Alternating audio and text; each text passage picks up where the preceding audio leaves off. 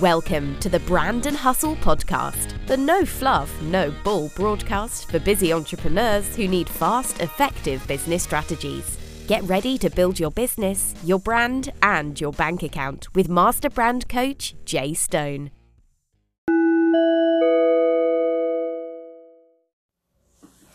Hi guys, this is Jay Stone. Welcome to Brand and Hustle, where we help you build your business, your brand, and your bank account.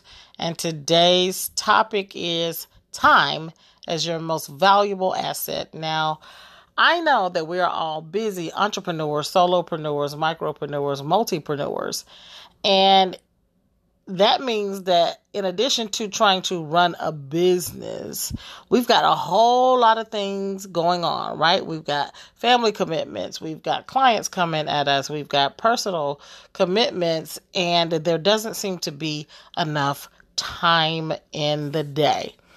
So, as a result, time becomes an asset to us. It becomes possibly your most valuable asset. I know for me, it is my most valuable asset. And I always tell people, time is my most valuable asset. Don't waste it. Don't waste it. So how do we get more time back in our day? And you'll be surprised as to how much time we waste doing things that we don't have to do, and or not managing how much time we spend doing things that are time hogs. So here are 4 things that I do to get more time back in my life. Number 1 is I create production days. I have heavy production days.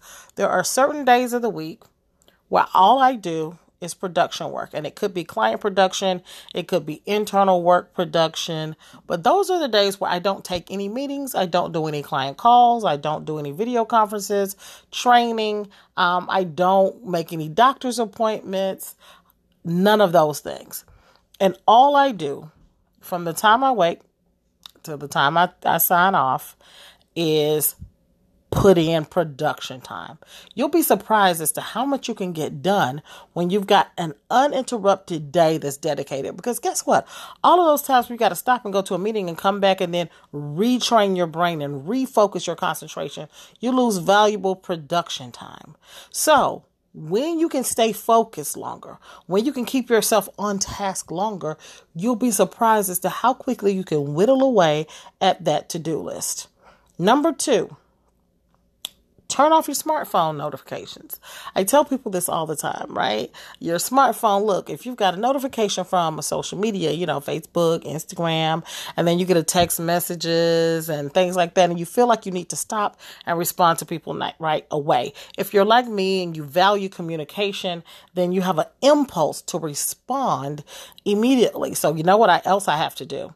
In addition to having to turn off the notifications, I actually have to put my phone face down, right? Because I've got a smartphone where the text message comes through and it lets me see the first couple of lines, and then I get that impulse kicks in and I've got to respond. I got to say something now. I don't want them to feel like I ignored them. I don't want people to feel like I'm not accessible.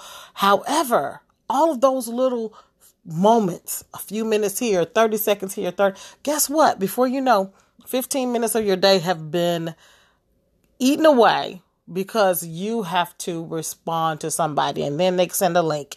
You click the link, you go down a rabbit hole, you're on social media, you're everywhere, and guess what? You haven't accomplished what you set out to do. So turn off your notifications and turn your phone face down.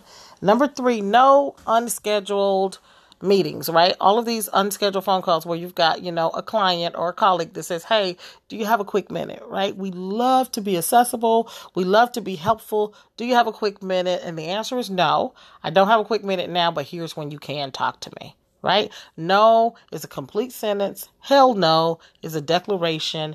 It's okay to say no, particularly when you're in those high production times or high production days. Go ahead and give them a time frame when they can't speak to you. For me, usually it's outside of my heavy production hours when I can squeeze them in. So during the production time, I don't take unscheduled meetings. And number 4 is set the boundaries with the family. Yes, the hubby and the babies and the kiddos.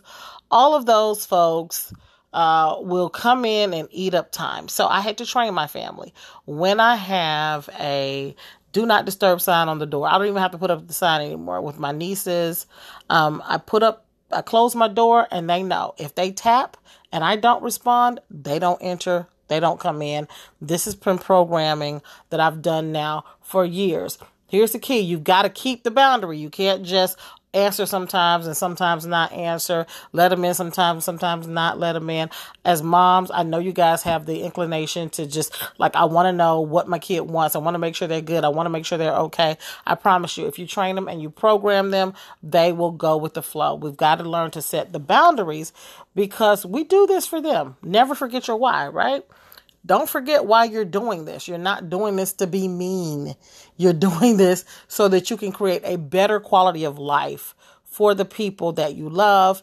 And in order for you to do that, you got to create boundaries around the vehicle that's going to be your transportation to your purpose. It's going to be your transportation to your lifestyle and quality of life. That's it for me. I'm Jay Stone, Master Brand Coach. We'll catch you back here on the Brand Hustle podcast. Thank you so much for joining me.